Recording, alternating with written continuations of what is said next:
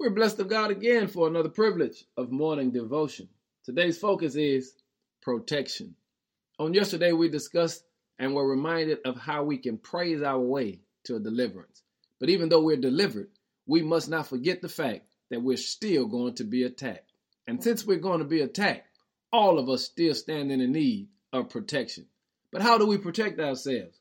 In Ephesians 6:16, it says, in addition to all these, hold up the shield of faith to stop the fiery arrows of the devil.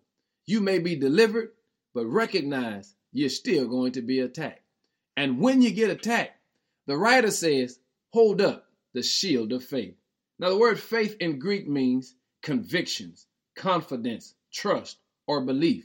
In other words, he says, when you get attacked, you have to hold up your belief in the Lord, your trust in the Lord, your confidence in the Lord, and your convictions about the Lord.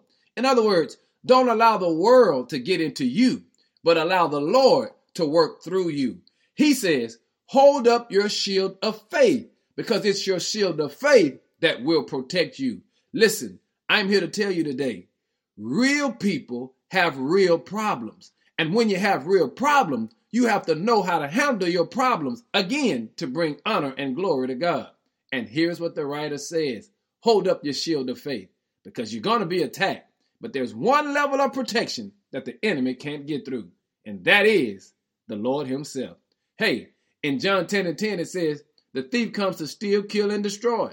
But can I tell you, he can't steal from God, he can't kill God, and he can't destroy God. So here is our suggestion to you today. Hold up your shield of faith, because it's that shield of faith that gives you protection today. Give God glory. In Jesus' name, amen.